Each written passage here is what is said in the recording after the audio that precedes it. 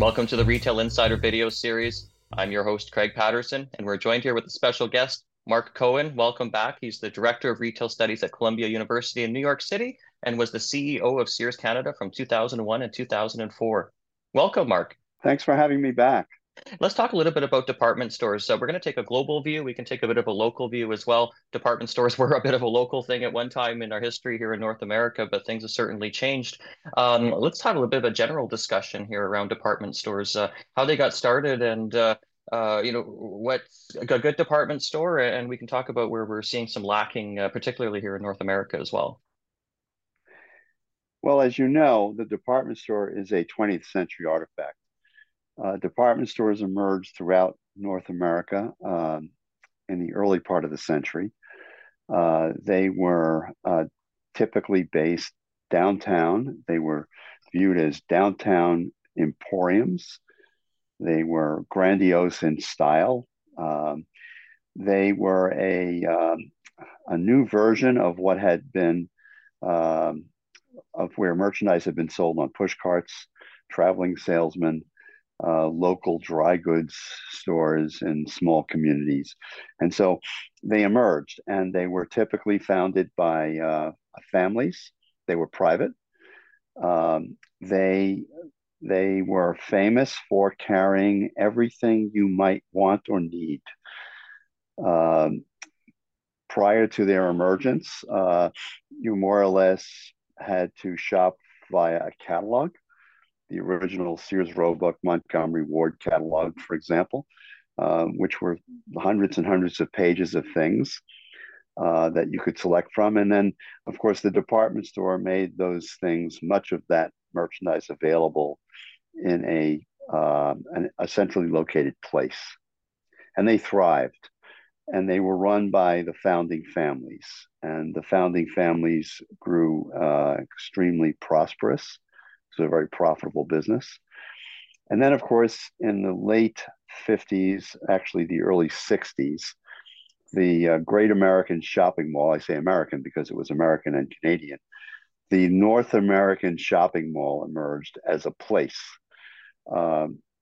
It principally was driven by the investment in the U.S. interstate highway system, and there was a Canadian version of that that made land available for newly emergent World War II veterans to begin to form families and move out of cities into newly formed suburbs.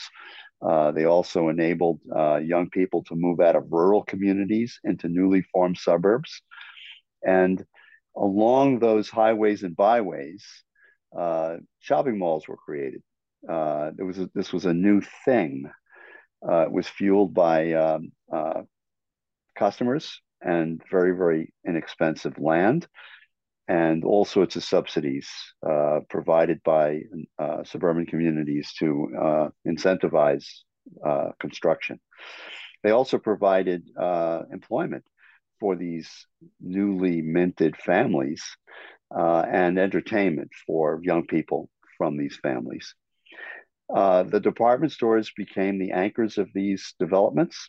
They were often operating in spaces that were substantially subsidized by the developer, who would either build the store, provide the store with enormous economic support, do free rent deals, things of that sort. In the case of the United States, Sears Roebuck was one of the original landowners through a subsidiary called Homart, which had staked a claim, more or less as the prospectors in the 1800s had staked claims for gold and silver in both the US and Canada um, alongside these highways.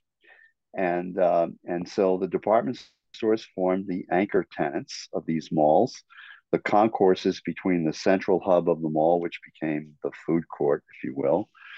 Uh, uh, the concourses were filled with a new retail phenomenon, the specialty store.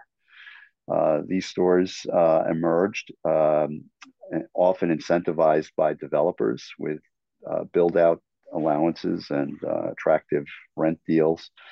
And so the department store now had some competition, but they also had this enormous influx of customers. And so for a period of time, everybody did well. The developer did well. The anchors boomed, although the anchors in most cases moved the principal activity of their stores from their downtown emporium into these new malls. The downtown business suffered. Downtown business, not only in the department stores, but the mom and pops who had occupied the downtown business districts. If they didn't move out to the mall where the customer was now shopping, they basically dried up on the vine. And so this mall phenomenon hollowed out downtown retailing in hundreds and hundreds of US and Canadian cities.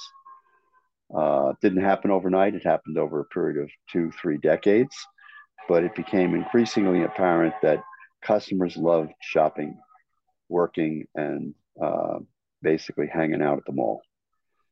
Uh, of course, success brings competition. So that first mall at the bottom of exit ramp number one on the north side of the highway brought a competitor about a mile downstream on the other side of the highway at the bottom of a different exit ramp. And they both did well. And then a third one, of course, arrived on the scene. This is while the suburban communities throughout the US and Canada were growing in leaps and bounds in population. And so everybody was happy. Land remained relatively inexpensive and tax revenues boomed. This was a happy thing for all involved into the 70s. And of course, the third, the fourth, the fifth mall began to cannibalize the original malls.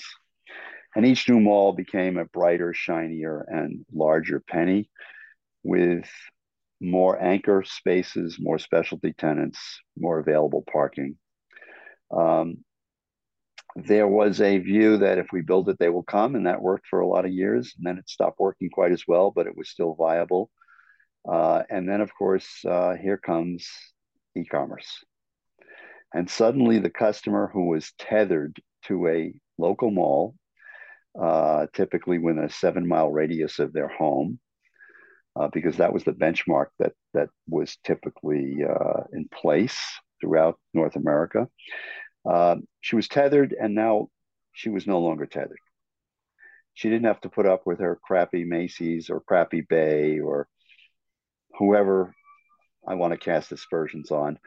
She now had choices, and she loved the fact that she had choices. She could shop, browse, transact from the comfort of her home in any way in which she saw fit, including shopping in the mall if she chose to. Well, the internet emerged as we know it with an upstart called Jeff Bezos in Seattle selling books and DVDs from his garage. And a lot of the then geniuses running these department stores took the view, and I was in the room with some of them, that this internet thing was just a fad. It would never amount to anything. After all, who would give someone their credit card number via an internet connection? And I was senior enough to get away with pointing out that that was a stupid view, because every time you go to a restaurant, you give someone access to your credit card. What's the difference? Is there a difference? The rest is history. Bezos started a migration path from brick and mortar into e-commerce, and the business has been booming ever since. It was growing in double digits right up until the onset of COVID, when it became turbocharged. While all this was going on, the decline in productivity of the shopping mall became increasingly problematic, because there's only so much economic activity in any community. And when too much square footage is produced, you get transfer sales, you get a dilution in impact invariably. And then, of course, between these malls, there was the rise of the strip center power center. After all, you had to fill in the space off ramp between the malls. And so retailing continued to grow virtually exponentially for many, many years. And the department store, which had been in the catbird seat, having been the purveyor of almost all things that customers would want to buy, now found itself in tremendous competition between specialty stores and big box players.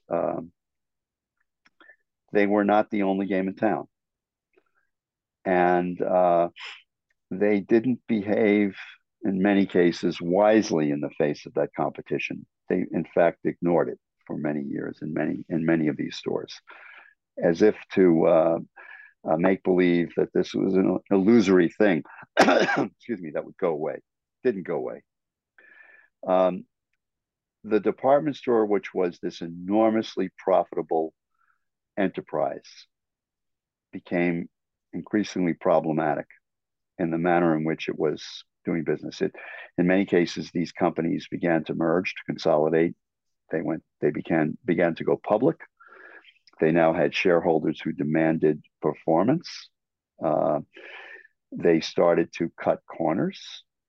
The wonderful customer service that they had proudly heralded as their legacy became problematic. The wonderfully appointed stores became, in many cases, shop worn and shabby. Um, the ability for many of these department stores to provide a really orderly flow of inventory to their store shelves became problematic. So all the customer needed was an alternative, and they sought it with a vengeance. And of course, there were all sorts of financial shenanigans that went on over several decades as these public companies did short-sighted things to prop up their share price and to keep their shareholder happy. Um, and they also cut the assortments that they carried. So, for example, when I was the CEO of Lazarus in the Midwest, this is circa mid 90s, we were a traditional full line department store. We even carried things like appliances. We had in the past carried hardware, but had ceded that to a Sears Roebuck. But we were a full line department store. And then, of course, the enlightened and foolish management, I say enlightened in quotes, decided that apparel and accessories was really the only game in town because of the margins that that business provided, and looked askance at appliances, consumer electronics, businesses which carried with them lower margins. And everyone feasted on the boom in apparel and accessories. But of course, like all things, most categories exhibit a cycle of boom bust.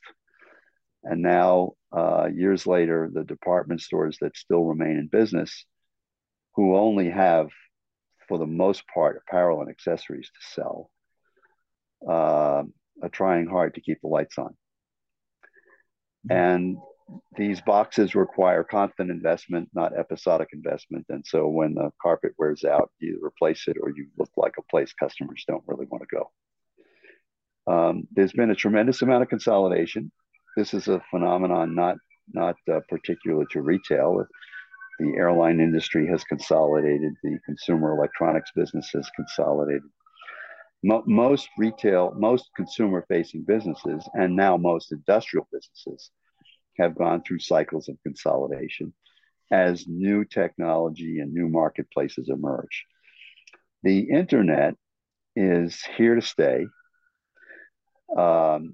The customer's affection for e-commerce does vary by category, but what we've seen is there's virtually no category that's immune from intrusion or disruption via the internet. And most department stores just don't have any mojo left. They don't have what made them famous, which was wonderfully crafted assortments of really wonderful merchandise with a branded or private label, very well attuned to customers' preferences and needs, in a very, very inviting setting of customer service and presentation, surrounded by all sorts of ancillary and appealing activities um, that play to the holidays. Um, they also provided credit because post World War II, very few customers, only the most wealthy, had possession of a credit card. There were very few credit cards. Diners Club, for example, was one of the first. Or they did business with customers of some consequence via house accounts. So you would buy things from a store and your transaction would be recorded and you receive a bill at the end of the month, which you would be expected to pay. Well, the department stores, in this case, this was Sears Roebuck in the US, which was one of the first. And I guess when Simpson Sears joined forces in Canada, they hopped on the bandwagon. They provided a store card and made it available to newly formed families who were trying to outfit their homes with furniture and appliances and put clothes on their kids and didn't have any available cash to speak of because they were just starting out. And so the department stores had both the goods, the convenience, the service, and the enabler, which was credit. So it was all good. And then it became less good. And now it's become, unfortunately, in most cases, no good. Um, the department stores always were promotional, but carefully so. And as they desperately tried to keep the lights on, they became increasingly promotional to the point where they weren't selling anything at regular price. The regular price viability of their assortments had disappeared. Pretty much that's the case today. And the devotion to product sort of went by the boards. And now with increasingly powerful brands choosing to go vertical, which is to say, sell their products themselves through their own stores and their own internet sites. The department stores, which used to have exclusive possession of those brands, if you wanted to buy a particular brand, you typically had to go to the department store to do it. That's gone by the boards. The opportunity to prop up assortments via private label was always there. And some stores took advantage of that. I'll go back to Sears. It was certainly the Kenmore appliance business. Kenmore was 40, appliances at Sears Canada was 40% of Canadian appliance purchases. And the biggest share of that was Kenmore. And Craftsman in hardware and outdoor power products had a similar tremendous share in the marketplace. Well, that mastery required enormous investment in product development, devotion to excellence, and that disappeared, pretty much gone. So, what do the department stores stand for? You know, what raison d'etre do they have with which to move into the 21st century and be prosperous? And at the end of the day, sadly, most just don't. Now, I Yes. haven't been to Canada in a while, so I'm going to be careful because someone would say, hey, what do you know? You haven't been there a long time. I've heard stories about the Bay. The Bay was not in great shape when I was there. The Bay was not a wonderful place to shop, but still did business. Sears Canada took a lot of share away from them while I was there, happily so. Um, Eaton's, of course, is an artifact that went by the boards when they finally threw the towel in, and Sears Canada essentially bought 7 of their properties. In the US, Macy's struggles with a strategy they call Polaris, which to me makes no sense, which is largely investing in outlet centers installed in their stores, much like what I'm told the Bay is going to do when they recreate Zellers, if they actually go through with that. Hey, it's always about the merchandise. So if you stand for the cheapest price, you become a down market emporium.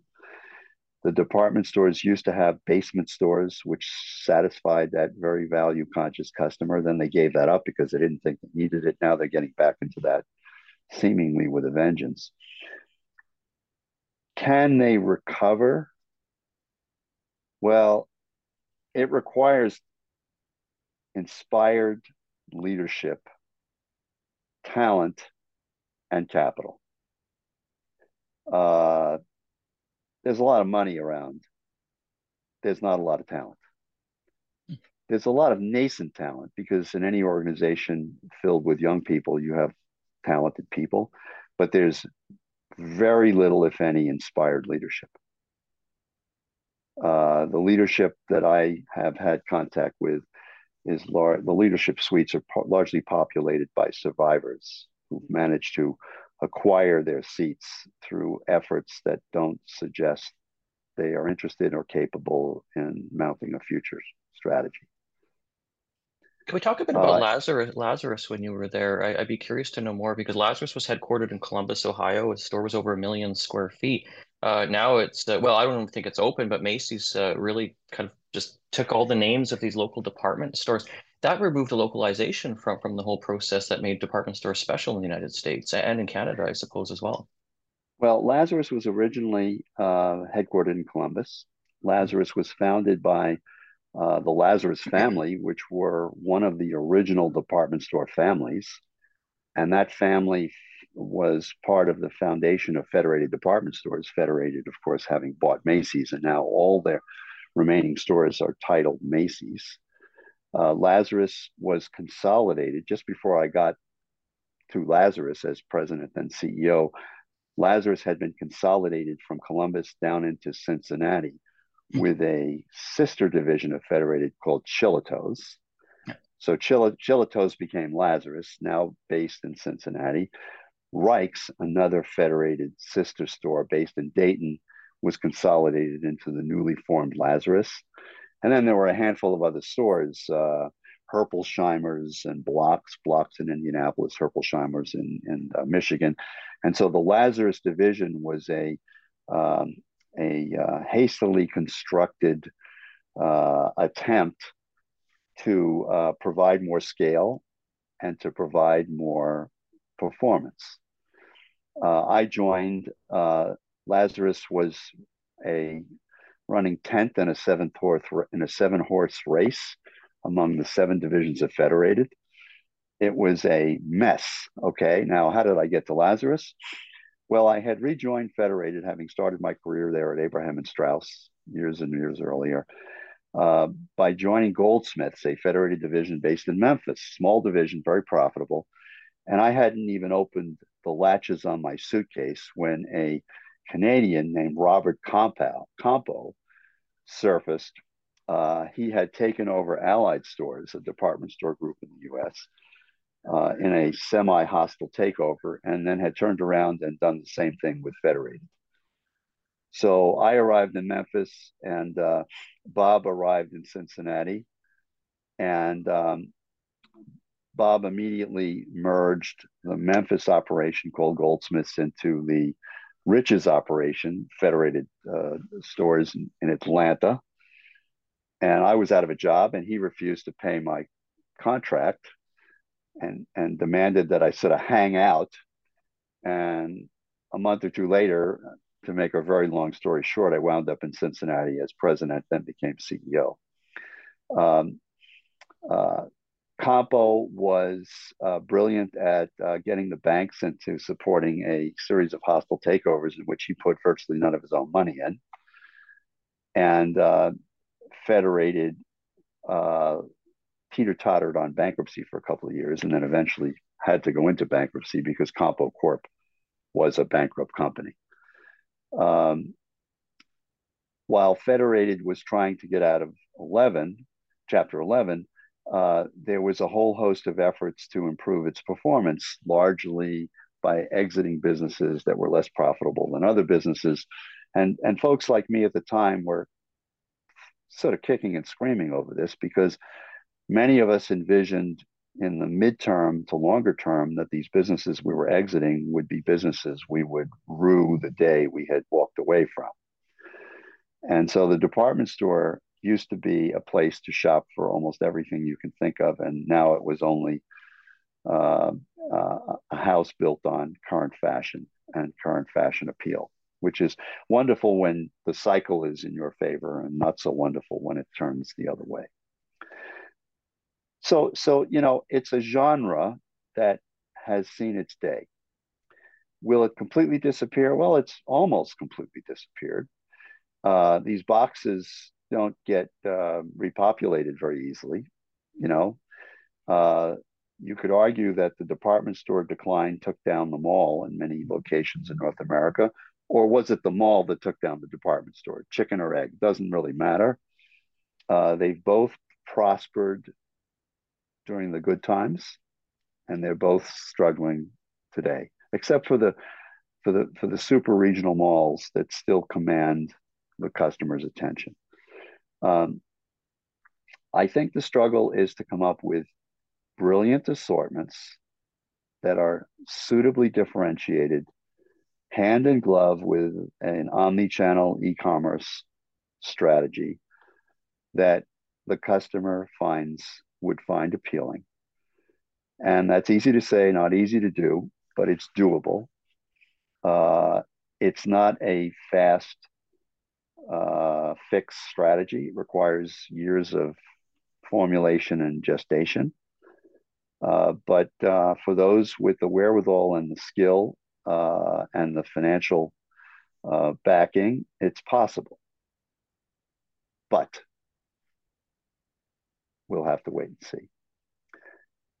In Europe, where the Great American or Great North American shopping mall has never emerged, particularly because there isn't the land available, and the population is still closely centered around urban centers. Europe doesn't have the kind of suburban development that we've seen here in North America. Um, Downtown retail is still viable in many downtowns, and some of the old style department stores have prospered, although as they did try to venture off into malls where malls were created, they've struggled. So, for example, Harrods is, a beacon of light. They've never been successful outside of Knightsbridge, but they've pulled their horns back in, and the Knightsbridge store is, a magnet for both residents and tourists, and has survived Brexit and will survive this current period of stagflation, inflation, and will continue to be an iconic emporium. What Other makes these stores like Harrods, Selfridges, Galleries Lafayette, what makes them amazing? Because people are still going to these places. They're tourist attractions, and quite exciting. Can we talk about that a little bit? Because these are actually not bad stores compared to what we have in North America. well, they're physically attractive spaces, as opposed to same old rectangular boxes that have seen better days. They have lots of architectural appeal. They are filled with merchandise customers want to touch, feel, and in many cases purchase. They've done it through affiliation with brands that they have some element of exclusivity with. They've done it by leasing spaces to brands, acting as brands' landlords, which is a European and Asian model that's never really taken hold here. They typically provide far better customer service. So the customer not only is entering a place that's attractive and appealing, that's filled with goods they want to consider, but the customer service that they're exposed to is appealing as opposed to diffident or non-existent. And so they thrive or fail based on their delivery of their execution ability. Um, and some have thrived and some have faltered and resurged. Gallery Lafayette was hot as a pistol years ago, and then they moved to New York and they failed miserably, and then they started to fall apart in France, and now they've resurged. Saint Martin, taken over by a billionaire, completely redone, sort of a ninth wonder of the world in some respects if you're into interior architecture. Selfridges, which was a sleepy, dumpy store, put itself on the map through the efforts of a CEO who is now running a department store chain in Italy, who did a brilliant job of creating wonderfully exciting, differentiated assortments in a setting that was very attractive. Now, interestingly, Selfridges tried to recreate that magic by opening up a store in Birmingham, which failed, or which was certainly less successful because they couldn't quite translate all of that wonderment to a smaller market, a smaller box, which is the enigma that department stores face. If you're going to be doing business across a portfolio of locations, the magic has to spread across your entire portfolio, as opposed to your downtown store looks great and your branches don't. Um, what can I say? It's amazing that through thick and thin, pandemic, economic disruption, customers don't disappear, and customers worldwide have an affinity for new and exciting products in a setting they find attractive, convenient. And where the department stores used to be the only game in town, they certainly aren't any longer. And for them to continue to prevail or survive, they have to recreate that magic. And it's just not happening. Not happening, certainly in the US.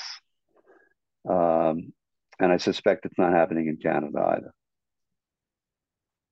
No, I wouldn't say so generally. I mean, we have La Maison Simons, which is more of a fashion retailer with really cool architecture, interesting product, most of which is their own private label. It's almost like a large, I don't want to say H&M or Zara, but it's very, very private. Now, the good examples that you used for department stores, they're obviously a bit more upscale with the concessions that are in there. Selfridges has Gucci, Chanel, Prada. We're seeing that across the European cities and also even in Asia, where they've got some really tremendous department stores. Now, in North America here, you mentioned we don't have the same inspired leadership in terms of creating a compelling environment that's a place a person must go to, that's entertainment based. Um, any idea why we don't really in North America? I can't think of a department store that would be like Selfridges here outside of perhaps Mexico City, if you can include that in being North America. And I'm speaking to El Palazzo Diero. Well, the original department store model was created by uh, individuals at the top of families that owned the business that had the vision to create and expand their enterprise. And they had the wherewithal, and they didn't need to seek shareholder approval to do it. They pounded a stake in the ground and said, "This is where we want to be, and this is what we want to represent." And they delivered against that. As these businesses have all become part of conglomerates, they've lost that individuality. They don't have people at the top of the business who have that experience, that talent, that skill, and that support. And in the case of Selfridges, it was owned then by the Weston family, who greenlighted this CEO's strategy of reinvention, and he delivered. But the Westons were acting as if they were the founders of the business. They weren't, but they were acting as if they were the original founder of the business. Um, and so, it's tough to make an economic case for a multi-year reinvention that's going to cost a lot of money up front, not show results for 2 to 5 years downstream. You can do it if your name is on the door. You can do it if you're working for the people whose names are on the door, who own the business and share that vision. You almost can't do it under any circumstances without that kind of underlying support. And then, of course, the talent component of merchandising, generally speaking, has disappeared. That's not that there aren't smart, capable people available. It's that they don't have the training, they don't have the backing, and they don't have the support. Um, and so that devotion to product, to creating special assortments that a customer will notice and seek out, that effort has largely, and I say this unhappily, disappeared. So today's buyer is making a deal based on lowest price, most flexibility, rather than on most apparent greatest features and benefits on behalf of the customer. And it's a shame, it's a shame. I don't want to sound too sentimental, but the art of creating assortments is the art of it all, and it has disappeared from the department store industry. I wonder if an international chain would ever look at coming into North America and shaking things up a bit with a strategy, at least there, that works with a few stores, probably not that many major cities like Los Angeles, San Francisco, New York City, maybe Toronto and Vancouver. Well, retailers who cross the national border, I think I've spoken about this in the past, typically fail because they are unable to fully understand all of the nuance that they have to overcome. When Gallery Lafayette came to New York, they failed. They certainly had a perfect location, 57th Street, more or less, where Trump Tower is now and where Tiffany is based. Um, uh, Prontom, I think, is moving to a space in the financial district in Manhattan down near Wall Street. Having been reinvigorated in France, my guess is this isn't going to be happiness. Saks Fifth Avenue a, a series of stores in the financial district that failed. Saks moving to Canada has essentially failed. Um, it's very expensive to transplant a sizable business across a border. And the answer to your question is, are there deep pocketed enough owners, investors, willing to take that kind of a risk? And the answer is, I don't think so. Not likely. Not likely. Even in the face of very, very inexpensive real estate, vacant real estate that's really gone begging. Um, the customer has never been thwarted. She continues to shop increasingly anywhere and everywhere she wants. Her needs are being serviced. And so by moving a department store emporium into a new location, what is it that really engenders loyalty and support other than the wonderment on a one-time basis of a new shiny penny on the block, you know? So I don't think it's going to happen. Now, there have been attempts by Asian enterprise to move into North America in a big way. The most notable that I can think of is Uniqlo. So Uniqlo is essentially owned by a Japanese based, um, extraordinarily wealthy individual. Fast Retailing is the name of the company, and they've been extraordinarily successful in Asia. And when they came to the US, they basically said, we're going to open hundreds of stores in North America. And I think at this point, 10, 15 years later, they've got maybe 40 or 50 stores. And they're certainly not doing anything like the business they expected they would be able to do. Why? Because fashion, fit, finish, pricing, customer operations, logistics are all different here than they are in Asia. They're different between the US and Canada. And it's very difficult to get that right at the outset or make sense of that at the outset. Zara, when they first moved into the US years ago, opened, I don't know, 30 or so stores. Zara, being a brilliant company with enormous success behind them, failed. They failed because though they had scoped out what they felt were consumer preferences, they didn't get the logistics nuance right. They closed all their stores. They went back to the drawing board. They then reopened, and now they're doing brilliantly well. But it took probably 7 or 8 years of disruption for them to finally figure that out. On a larger scale, I don't think the department stores have the chops. Now, um, Primark was going to open an enormous network of stores. They're a low priced budget value operation. I think they've got 6 in the US. They were going to have an entire coast to coast network. Whether they throw the towel in and they finally figure out how to be competitive and successful remains to be seen. I don't know if there are any Primarks in Canada, but I know their intention was to move into North America. We don't So, have you any here know, in Canada. We don't have any Primarks in Canada yet, but one yeah, just opened in Buffalo, New York, which isn't too far from me. I'm not planning on going there right now, but that's as close as we're getting right now. And you're right, there aren't that many of them in the United States. Probably because it's going to be the stuff there is really cheap and it's expensive to do, business here. well, you've got to sell a lot of merchandise. Now, in the case of Uniqlo, which is a moderate price house, their flagship on Fifth Avenue was literally one of the most expensive real estate deals ever done. and they had to do well over $100 million in volume just to break even, which is something the founder was willing to take on because it was a flagship. It was the beachhead, but that's a hell of a challenge to have to do $100+ million just to be able to pay the rent without losing money.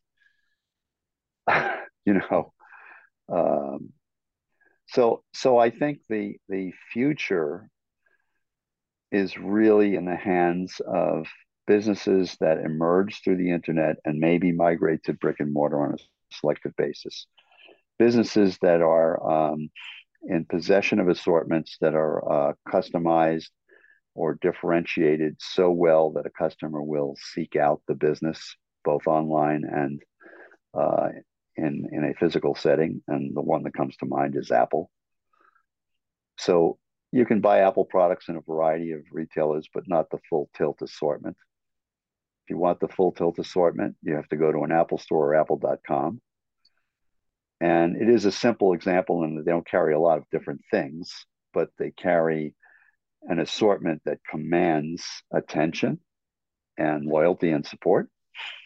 Um, there's an opportunity for private label businesses to emerge and become powerhouses, but it requires talent, leadership, and investment and sticking power because you can't create a private label today and expect it to be successful tomorrow.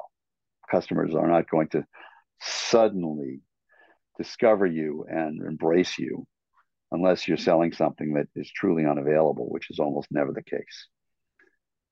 So the last thing I'll say, the last thing I'll say, I've been going on and on, is that my observation of my own career and life would suggest that success v failure is virtually always a component of leadership, effective versus ineffective.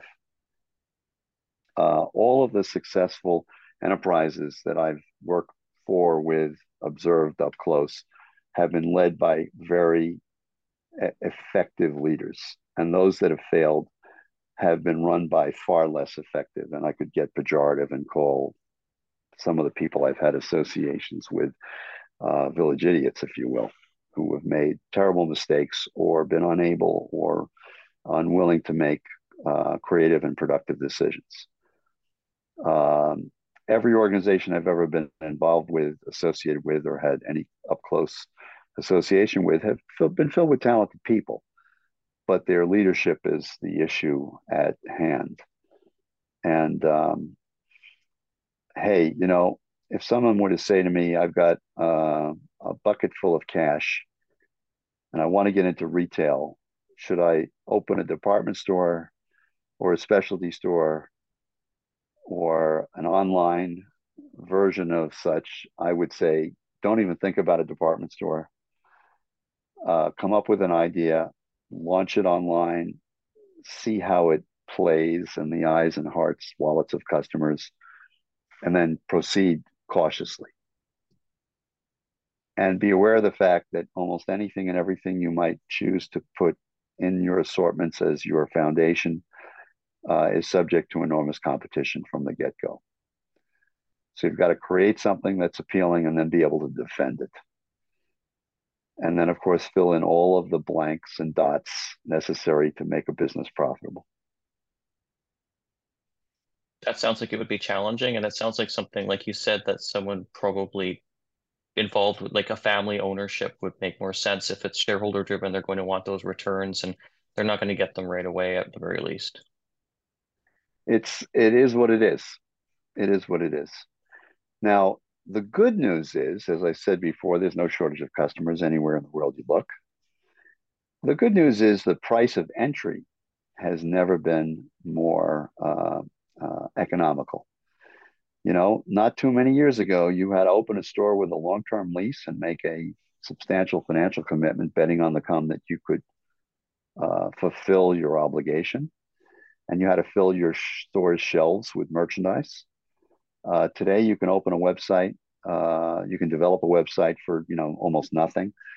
You can have a third-party provider act as your facilitator by sharing margin, but not requiring you to lay out enormous upfront expense by way of facilities, equipment, and employment. You can read the crowd based on customer reaction and act accordingly without putting yourself at risk by filling a store with merchandise, which may or may not be saleable. So the price of entry has never been more appealing, the ease of entry. And I encourage entrepreneurially oriented folks, lots of my students these days, to put their, get into the water up to your knees and see how it feels. Don't jump into the deep end. You don't have to. Read, watch closely, and some of the businesses that I've had some exposure to have become brilliantly successful because of following just that kind of pathway. So I have no skin in this game, but I'll pitch something. So I had a couple of students some years ago, not that many years ago, at Columbia, who had come from private equity and investment banking and had decided in business school, having met, that they didn't want to go back to where they had come from. They wanted to start a business of their own. These are two guys. And shortly before they graduated, they parked themselves in my office and announced that they wanted to open a men's boot business. And I said, really? And they said, no, don't blow us off. We've done our homework in MBA speak. It was white space that they had investigated. They believed there was a marketplace for very high quality men's boots, casual, rugged men's boots at far more affordable prices than what were available in the market then. So I said, okay, I'll take at face value that you have done your homework and there's a market for this product. They're a lot younger than me, and they said, we wear boots, our peers wear boots. We all want to wear very expensive boots, but don't think we should have to pay that kind of penalty for those. So I said, okay, what do you guys know about boots? And the answer was nothing. Well, is there anybody in your family or in your circle of friends and family that's in the footwear business, the boot business? And the answer is nope. So I said, so how exactly are you two geniuses going to figure this out? And they said, well, we're going to go to school on the product. And they did. And they worked hard at that. And they got lots of help from lots of people. And they started the company with a Kickstarter campaign looking for $30,000 to enable them to avoid starving to death for a couple of months. And the Kickstarter campaign yielded $300,000. And my advice to them was put 270,000 of it in a mattress, because if you spend it, you'll piss it away. And they didn't need to be convinced. They did that. Anyway, they founded a company called the Thursday Boot Company. And it has been phenomenally successful almost from day one, literally from day one. They sell men's and women's boots and other footwear. They are now into accessories, some apparel. Virtually everything they sell is direct to consumer. They did some business at the outset with Nordstrom and with Amazon, but virtually their entire business model is based on direct to consumer. And what do they have to sell? A wonderfully styled, very high quality product at surprisingly moderate price. No promotion, never on sale. And so they've got a men's boot, a Chukka boot for $199, which would be $500-600 from a well-known brand. Their quality is at or better than the brand. They're doing business globally. They're making boots in Mexico, US, and I think in Spain. They built an organization from scratch, two guys who were shipping goods out of one of their bedrooms. And now they've got an entire organization in support of the business. And they found a niche that they've been able to move into and defend, because the footwear businesses that noticed them after a while have tried to basically brush them aside, copy them, and knock them off, but they've been unable to do it because they can't deliver to the customer a very high quality product at a price point that's competitive with Thursday Boot Company. Uh, so there's tremendous opportunity out there for very smart people who use their heads, who uh, carefully craft their strategy and then follow it, who don't fall in love with themselves like the Allbirds people seem to have, and going public and taking on enormous investment support and then blowing all that money because they really didn't know where they were going. Um, so it's a wonderful time if you really have your head screwed on in the right way in the right place.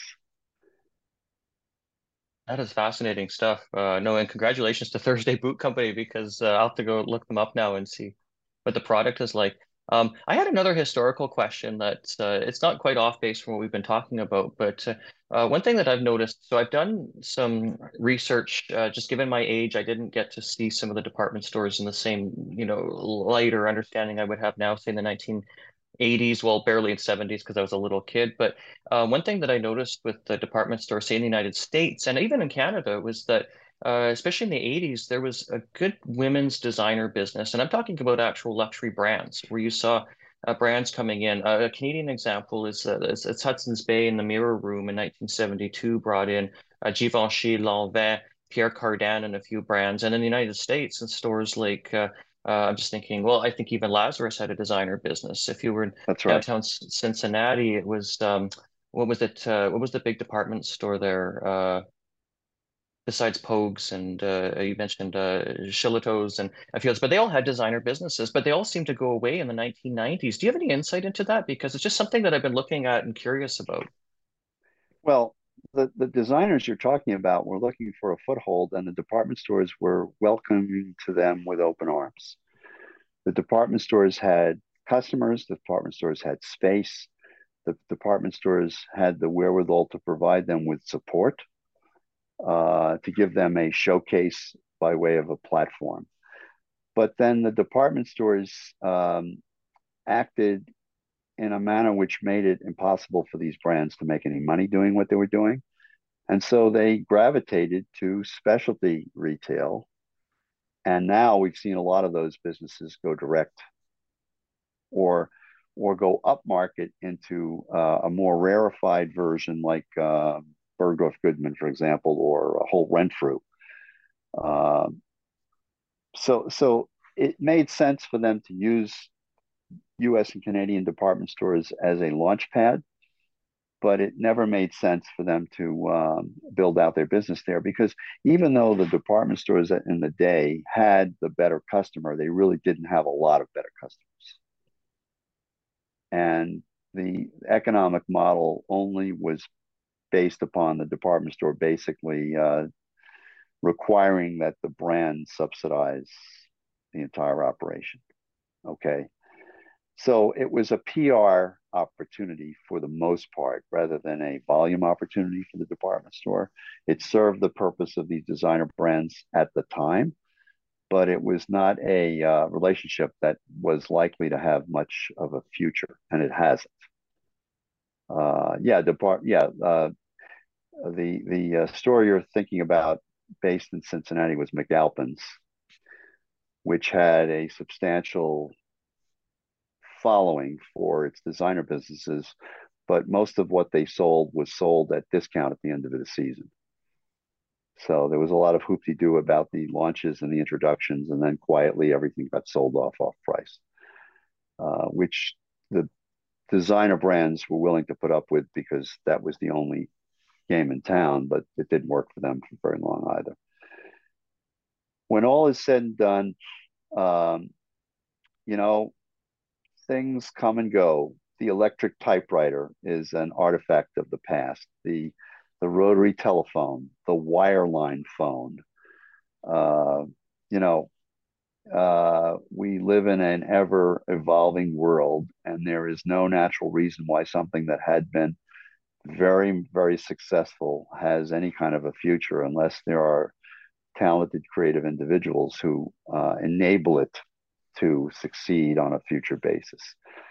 And I don't see it. I don't see it. Sorry, don't see it. And that's not to say that there isn't the possibility of success. I mean, another uh, comment I would make. I don't know if any of your viewers would argue the point, but there's no reason why Sears Canada uh, doesn't exist today and isn't eminently successful, because Sears Canada had a wonderfully balanced mix of fashion and utility.